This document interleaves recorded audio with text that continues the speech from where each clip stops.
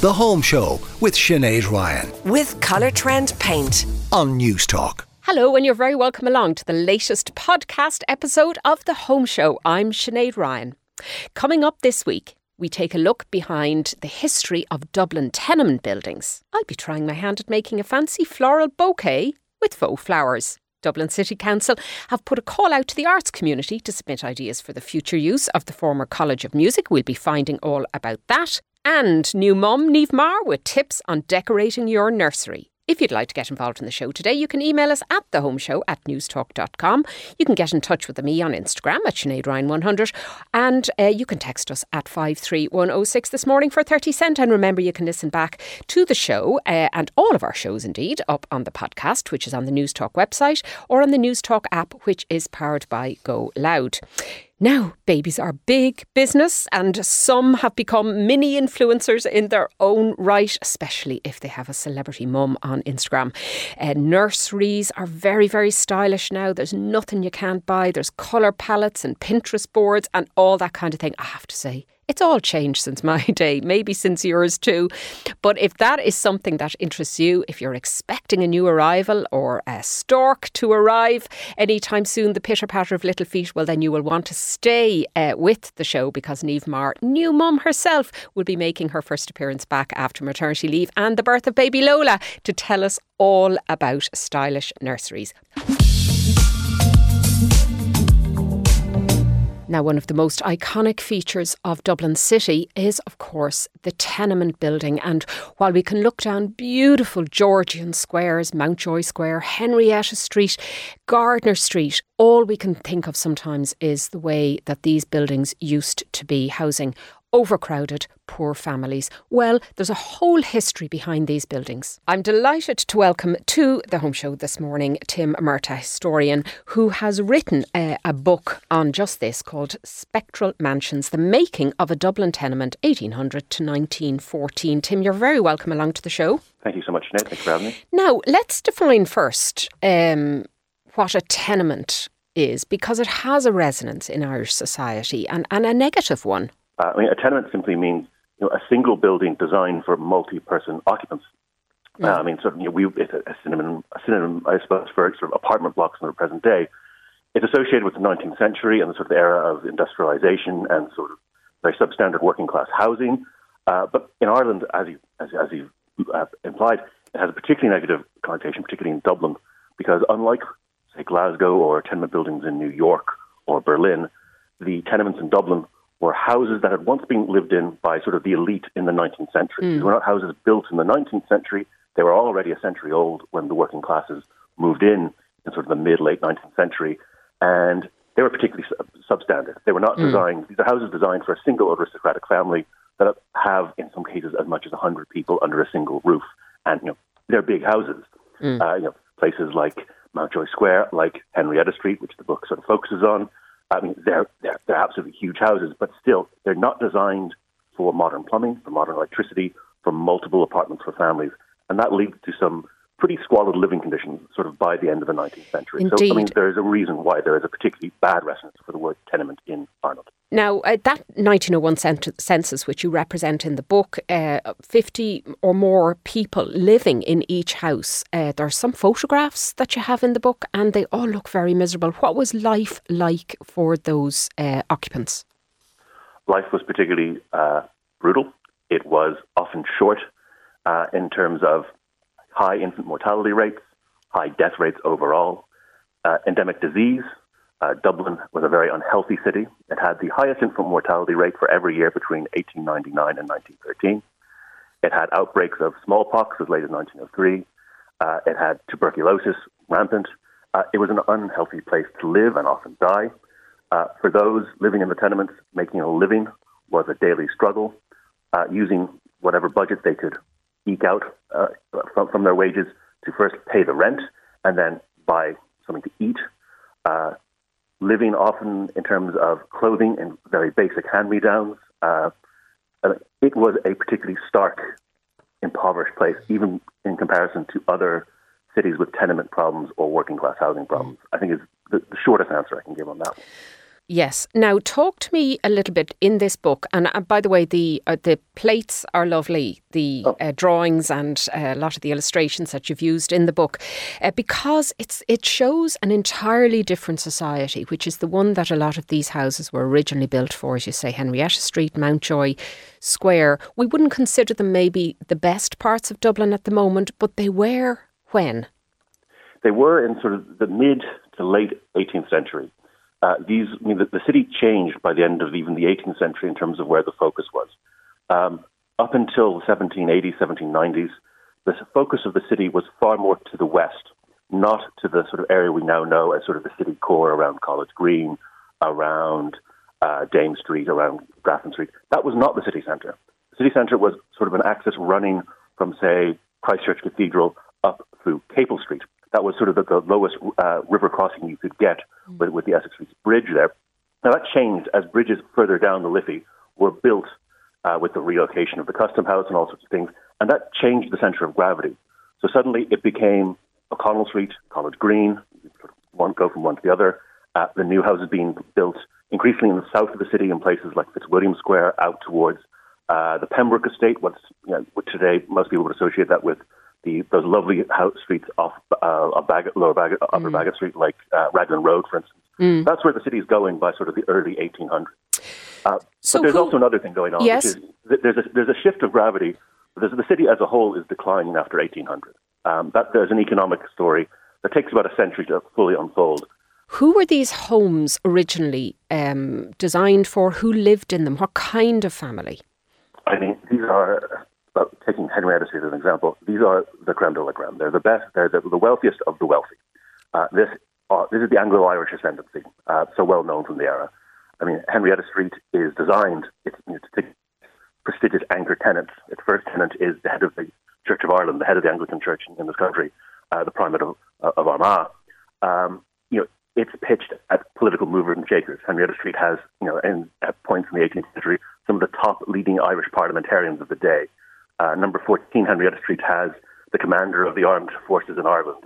It has a Lord Chancellor of Ireland. It has these top leading political figures. So these houses are not just for the wealthy, but the super wealthy. People who can afford a domestic staff of 10, 12, 15, maybe even 20 servants to wait on them and their immediate family. And people with huge influence, not just wealth, but this is the era, the 18th century is the era of the Protestant Anglo-Irish ascendancy. Catholics are excluded from political representation and rights. The power rests in a very small set of wealthy Protestant hands, and that is who these houses are pitched at. Because there was this sense sometimes that Ireland was seen as a kind of a backpost. It was the undesirable place to send somebody, maybe if they were being punished by the Queen or whatever, or the King.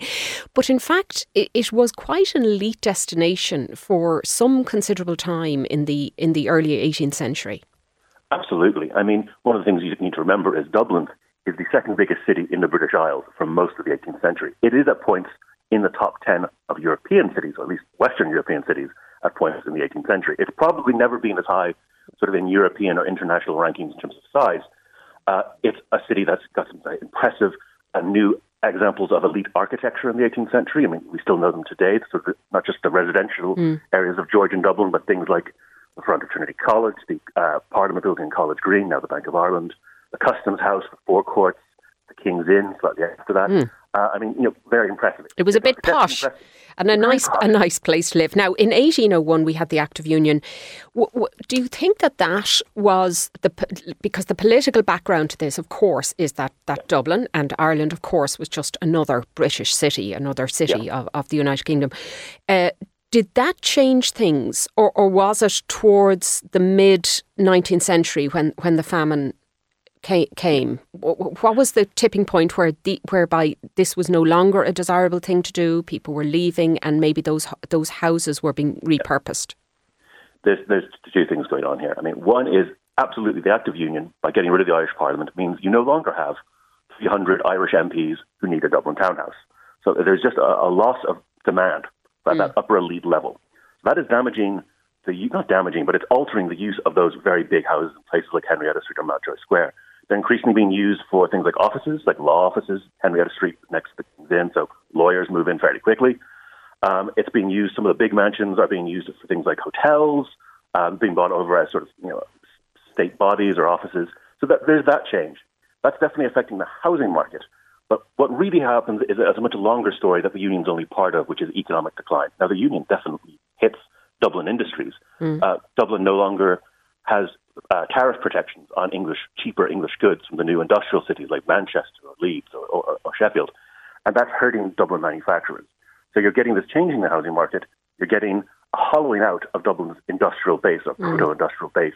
So what you have is, by the end of the 19th century, I mean, this is happening even before the famine just accelerates it, which is that most employment in Dublin is low paid, low skill, not regular.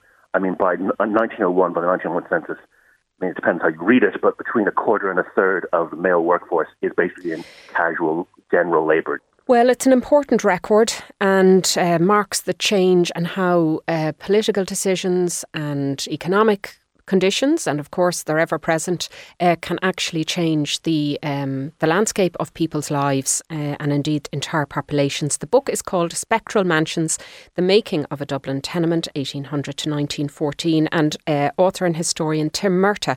Thank you for joining us on the Home Show this morning. Thank you so much, Sinead. Really appreciate it. And I'm joined by Samatha Smyth now, owner of DoorO. And Samatha, we have had florists in on the show before, and we've had people who've done kind of all kinds of flower arrangements for different occasions. You have a slightly different model here, because I am seeing the most incredible splash of colour in studio.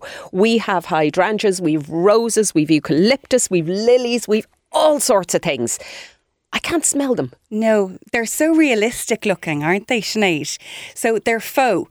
It was basically something that I set up during lockdown. I love flowers, absolutely adore the colours, and I love having them in my home, but I could never keep anything alive. So I had to research something that looked realistic, but we had the longevity, obviously, and we weren't going to be throwing them out after 3 days.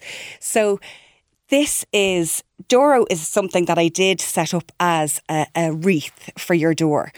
But so many people want artificial for their tables, coffee tables, and you see them in all the interiors magazines. There's the book and the candle and the gorgeous flower arrangement, but you'd have to be replacing them every 3 days. Yeah. So I found that these are the most realistic, and yet you can add your own scent to it, or you can add in some real. I have some eucalyptus here, which as it dries out, gives you that beautiful menthol scent that comes with it. And I have to say, they are incredibly realistic. I do have faux flowers in my own home and I love them. They weren't cheap, but as you say, I don't have to replace them. No, and it's lovely getting a bunch of flowers from somebody as a gift. But especially, during the summer with the heat, they're going to be gone in a couple of days. So Absolutely. This is something that is a permanent addition to the home. And it's sustainable because you have them forever. You have to think reusability. So you can keep all of this and add to it for the different seasons. So I have an arrangement on my coffee table, and at Christmas time I'd add in holly and berries.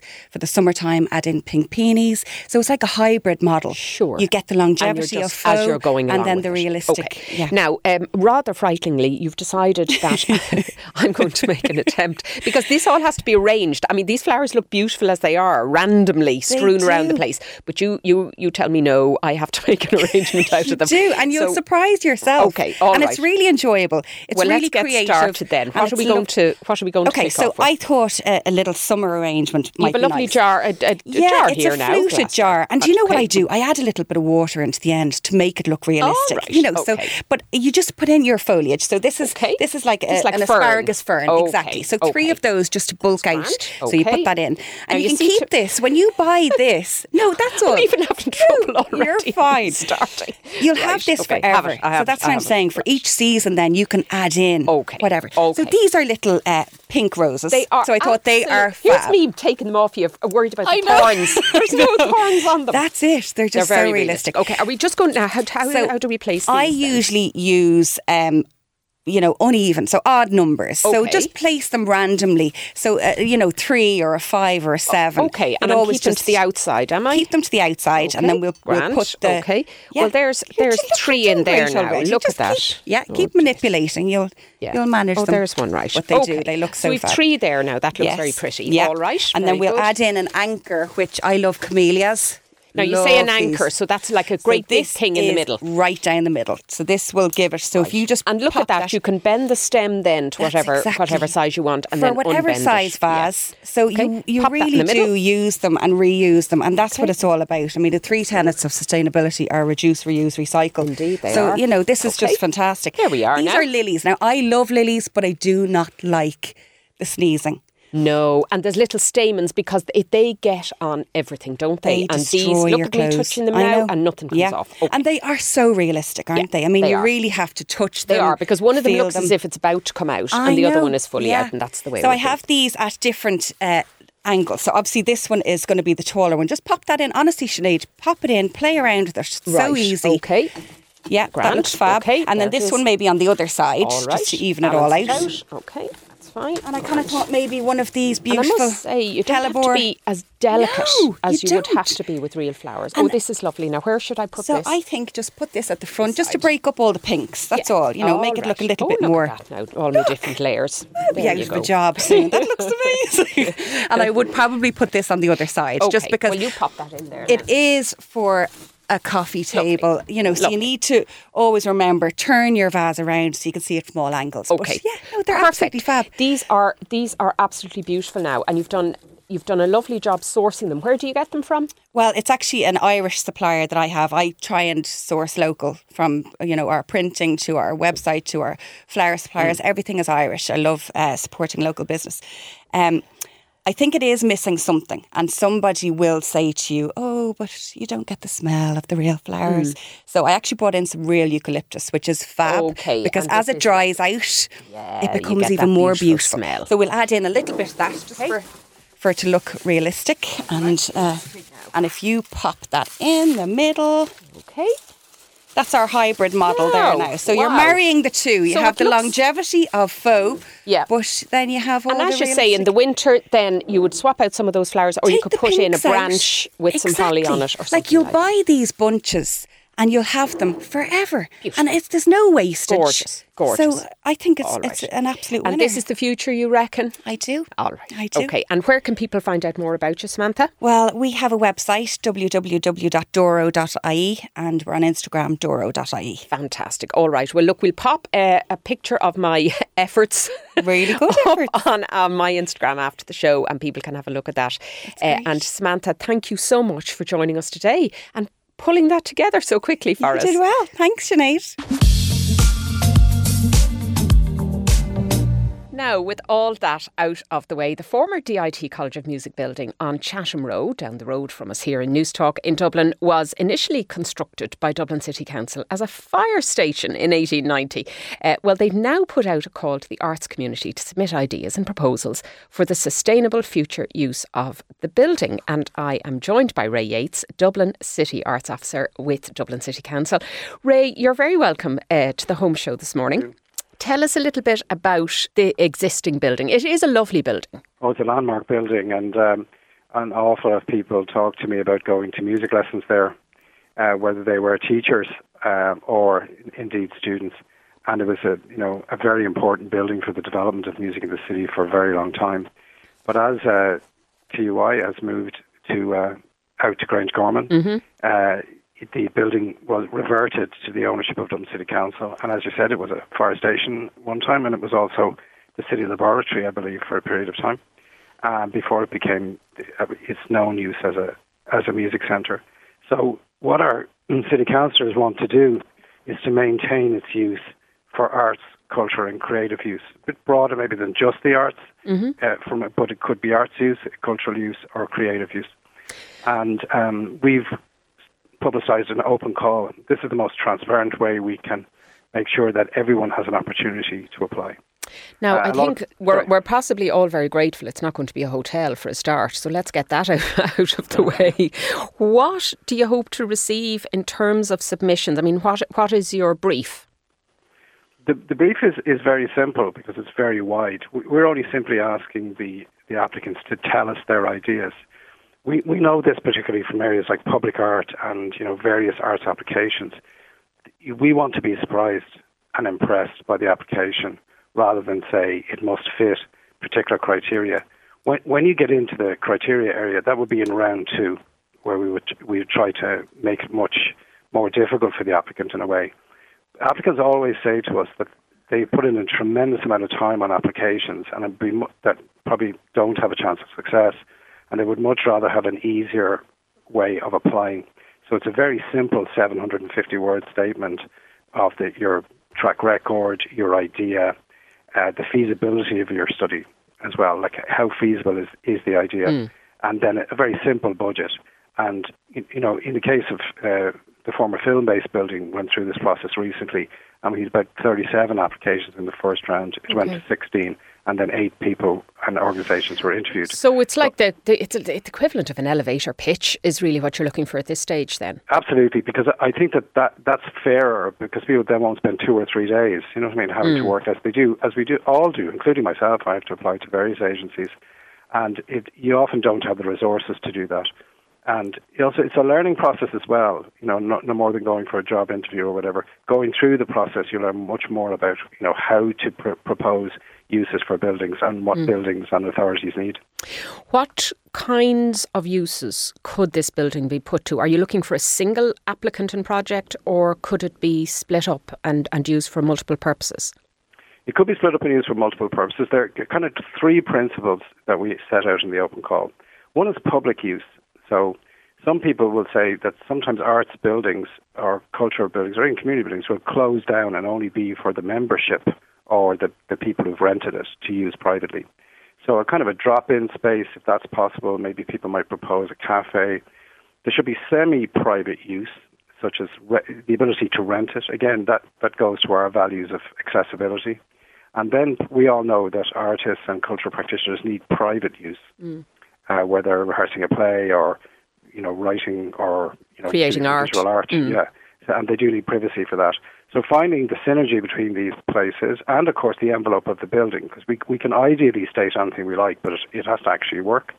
And it's a very suitable building for this, given the amount of studio, for teaching that there was in the past. So there are large studios and small studios, like a lot of rooms in it, and there are some shared spaces as well. So really, it could be anything from a type of artistic school through to, it has a small performance gallery area, so it could be artists who are all working together to run that gallery.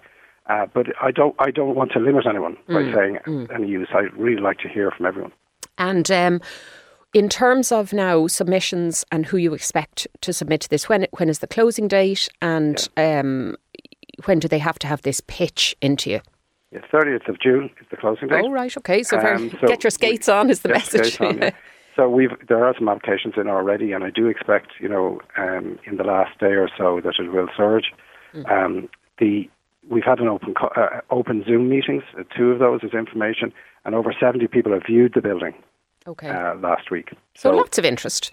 Yeah, so a lot of interest because it's such a great location, and we're going to make it economically easy for these applicants to use this building.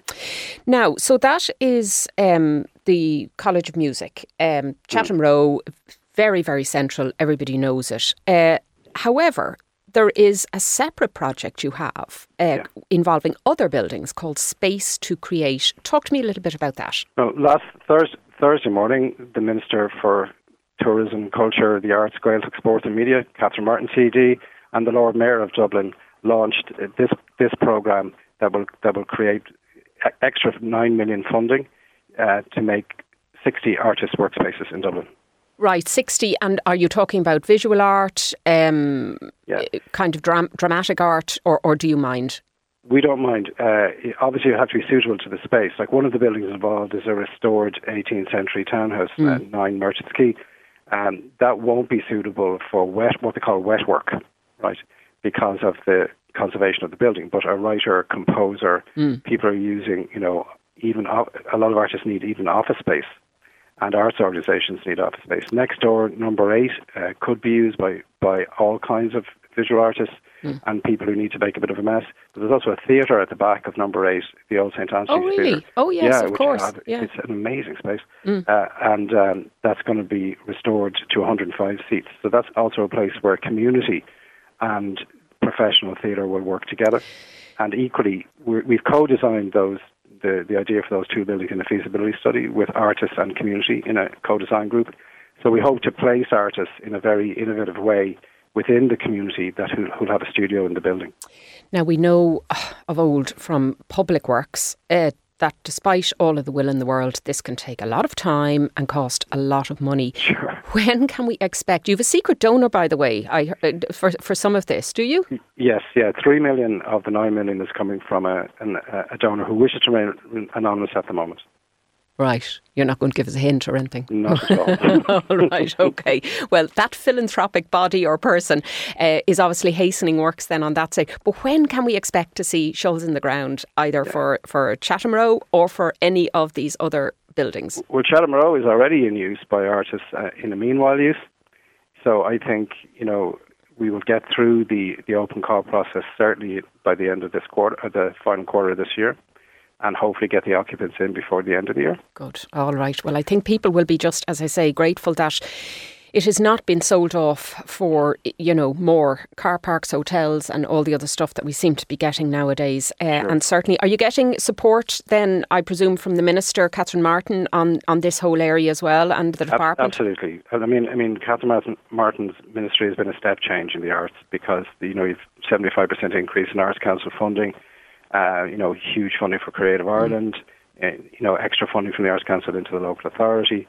So, the Minister is a big priority. Artist workspaces are a massive priority within the arts, within Dublin City Council through our Arts SPC.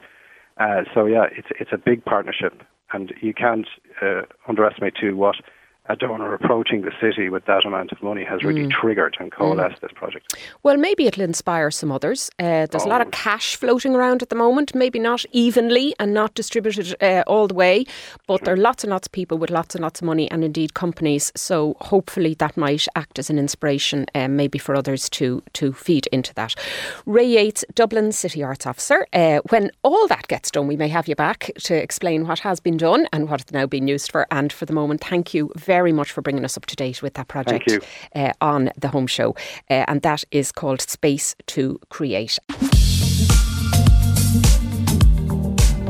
And you're very welcome back to the Home Show podcast here on News Talk. I'm Sinead Ryan. And it was with great joy that I welcome back one of our show stalwarts, Niamh Maher, Commercial Creative Director at the Journal.ie. And congratulations, Niamh. You had a little baby girl.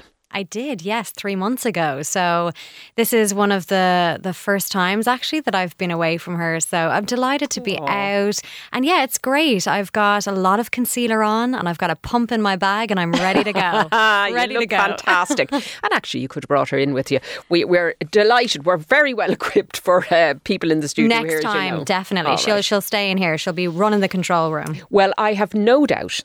And I've been looking at your Instagram posts throughout your leave, and I must say, it will be she'll probably be one of the most stylish babies that there ever was, because of course you have been involved in nursery decoration and styling her clothes and her wardrobe and all of that. Where do you get the time and energy? Is my first question. I mean, it's the fun part of it, isn't it? I'm a first-time mom, and I think that that's an important thing to kind of say as well, because I didn't have any other children running around while I was designing the nursery. But during my pregnancy, it was one of the things that I concentrated on, nesting. I had read a lot about it, and I remember thinking, I doubt I'll have huge urges like that, but they were very big. They were palpable. I felt like I needed to be in control of something, because you do feel slightly out of control of your body.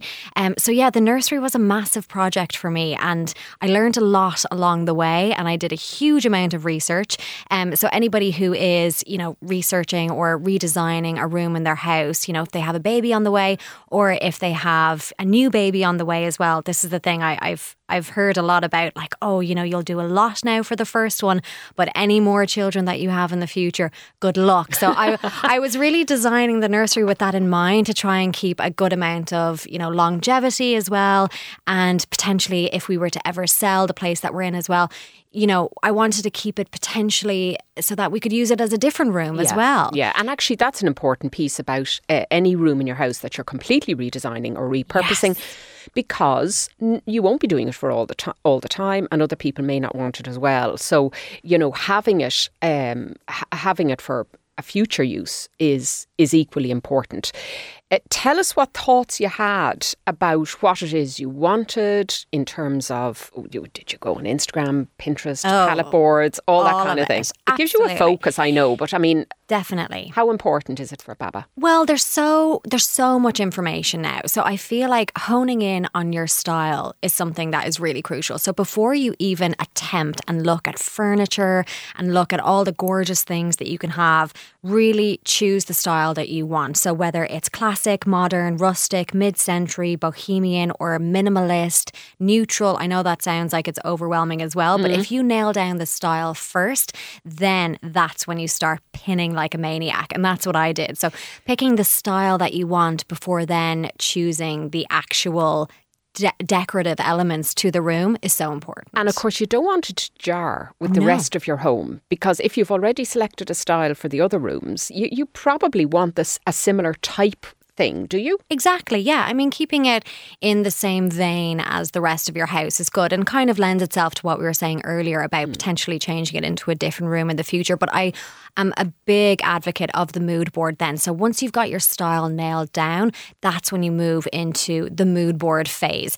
And this is when you can kind of go a little bit mad. Like, this is when you can really pull everything out. I would do Pinterest boards, but you don't have to do that. You can just jot down what you want, or you can take screenshots on Instagram as well. But pulling in different things that you want in a mood board really helps then with the overall aesthetic, I feel. And it really kind of, I suppose it can kind of clear what can be an overload of information once you've nailed down, okay, I want a minimalist style nursery. Fine. But how do you actually create that then? So really pulling in different things into a mood board is something that I did and that I found really helpful. Now, of course, for now, this is little Lola's room and will be for the considerable future, I would imagine. But it may not always be little Lola's room. And as a result, like, you have to be careful. I've seen nurseries done where they have the child's name printed everywhere. Oh yeah, and I've seen that. Pink and not blue. Yeah. Has that pink and blue thing gone now? Is it all neutrals? And there's a lot of neutrals. Now, that being said, I have a big old pink wall in my nursery, but it is a farrow and ball sulking pink is the name of the colour, and it's a dusty pink, and I would actually call it a neutral. So I feel like, and it's only paint. And it's only paint, exactly. But we did it as a feature wall, and we did panelling on the wall as well, because I could take everything out of the nursery and put a double bed in that room, and it would be a very stylish spare bedroom. So that's the important thing, just have it right. Okay. Exactly. All right, so that's longevity. Don't over-personalise it, because you may have to rechange it in the future. Now, the other thing is what you're calling here zoning. Now, I don't know about you. Maybe you have a grand big house, but lots of people have their box room as their nursery. So they mightn't feel like they have zones for anything. But this is about furniture and use and structure, isn't it? 100%. I feel like when you say zoning, the first thing that you think of is massive space that you have in order to create different zones. That's not the case at all. I think when you're thinking about a nursery, you have to think about the three main zones of what you'll need. And they are sleeping, feeding, nappying. So basically everything else will fall by the wayside. Like if you're thinking, we're going to have a little cute play area and we're going to have all this. No, I mean, really pull it back to basics. So think about the sleeping, the feeding and the nappying. So you need to configure a layout that optimizes the space of the room that you have. And that can be a box room. That can be a huge spare bedroom as well. It doesn't really matter. It can be a corner of your own bedroom. Like I found that, the baby is only 3 months old. She's with us at the moment. So we have a zone in our bedroom because she's not actually in this nursery that I spent 9 months decorating yet. So, think how grateful she'll be when she gets to use. This is it. So think about that. So, I mean, optimize the space. And if it's a smaller room, don't freak out about that. Choose colours will be, a really great help for you if you have a smaller room. So choosing a good colourway. I think I've spoken about this on the show before actually, but painting a ceiling, what you might think will actually enclose your room could actually open it up a bit. And also don't be afraid of things like incorporating wallpaper for zoning as well. That can really break up the space as well. So, think about the zones, think about how you'll move through the room as well. And if it's a smaller space, I do think that try not to fill it up, try not to fill it with loads and loads of furniture. There is that temptation though, isn't there? Absolutely. To kind of fill it with clothes, fill it with furniture, fill it with toys, fill it with books, fill it with shelving. And actually maybe it's not all necessary, certainly at the very early stages. I 100% agree. And the thing is as well, it's about creating visual interest without packing it in too much. So smaller rooms sometimes will lack kind of the architectural accents that you will find in say bigger rooms or hallways and things like this. Sometimes it literally can just be a square room, so you have to really think about that and also just have a bit of fun with it as well. Don't get too in depth about where everything is going to go, but I think about different things like how long you want the baby to be in that room. For example, a cot is so important, that's a sleep zone, but do you want that to turn into a toddler bed? That again lends itself to the longevity of it. So you have to think about these things as well when you're spacing it. Now, you've a couple of hero products that you said you couldn't do without and you would recommend. So give us those for any of the new parents out there. Absolutely. Well, Sinead, how long is your show? So my hero products, a storage bench. So this is one thing that I found really, if you have the space. Multi-purpose, we're all for that. Multi-purpose. So when you're in the nursery, you will a lot of the times have people in there with you if you have people visiting. It's nice to have somewhere else for somebody to sit aside from the rocking chair. So a storage bench, IKEA, it's 120 centimetres. Again, it's for a slightly bigger room. If you have it, €179 handmade rattan. I already have, oh my God, I'm going to start crying. I already have my newborn stuff in the storage bench. I know, stop. You see, but again, they grow so fast. But they grow so fast. But I found that it's a really nice element to have just towels and extra bedding in as well. Great idea. And we have heard you talking about this before for hallways, for benches in kitchens that you can sit on and store things in. Really, really important. Call me Niamh Maher. I love the storage. Love a bench. Right, wardrobe dividers. What's that now? Yeah, so these are so fun and something that I'm really having a lot of good crack with. So wardrobe dividers, Cozy Hedgehog wardrobe dividers on Amazon. They're $11.99, and this is just sorting out the clothes because my God, do you have a lot of clothes for a baby? They do come with a lot of kit, don't they? They come with a lot of kit and they grow out of things so fast that it can be overwhelming to keep track of. So these ones are great because they have all the ages, so 0 to 3 months, 3 to 6 months, 6 to 9 months, but they also have things like nightwear, dresses, sleepwear, things like this. Okay, so where, because they don't like this thing of 0 to 3 months. It's a bit like going into one shop to buy a size 12 and it's a totally different size in another shop. Oh, it's all different sizes. You kind of have to have that dual thing going on for a long time. And it's constantly changing as well. And then your drawers is where you keep all of your vests and your different things like that. So these I found really helpful. And where will people get those now? Amazon, you can get them $11.99, but they also do them in Pennies and places like that. But literally just Google wardrobe dividers and it is a life changer and they'll constantly be changing as well. Even hanging up, and I've seen them, you hang up a kind of a canvas set of drawers on a hanger and those things can be great as well. It'll just focus your mind as well, which I think is really crucial at this point. Now, one thing which I found invaluable 150 years ago when I was having small babies was the blackout blinds. They really are essential, aren't they? They are essential, and the thing is, I actually have, and I'll post this on my Instagram when this is going live just so that people can see, but I actually have quite light curtains in my nursery, and actually that's a mistake I made because I did it because they look really pretty and they very much go with the style of the aesthetic, but I know that when my daughter is in there I'm going to want it blackout. So a good thing to do is actually Tommy Tippy blackout blinds, $42.99. Now these are Velcro tabs and that are located around the edges. They're compact, they're very versatile, and you can bring them with you, so bring them anywhere that you want to go. You really have to nail this because at the moment, certainly at this time of year, that light is going to seep in bright light from about 5 in the morning. It's like Alaska at the moment. Like literally, the baby is constantly awake. She doesn't know she doesn't know what time it is. Neither do I. Yeah. So these are bringing great. them with you is fantastic. I remember going on holiday once over to one of those campsite holidays in France and trying to strap up black plastic bags on the windows of the baby's room, just to kind of just try and stall by even an hour. That's the it. wake-up And time. it's just any kind of structure that you can bring into it. So these are great. The blind attaches to pretty much any window from 130 by 198 centimetres down to about a third of that size. So you can adjust them as well, which is really good. You can get them on Mamas and Papas, but also you can get them on Amazon. And I just think they're great because you can throw them in the car, even if you're going to your relative's house and it comes into the evening time.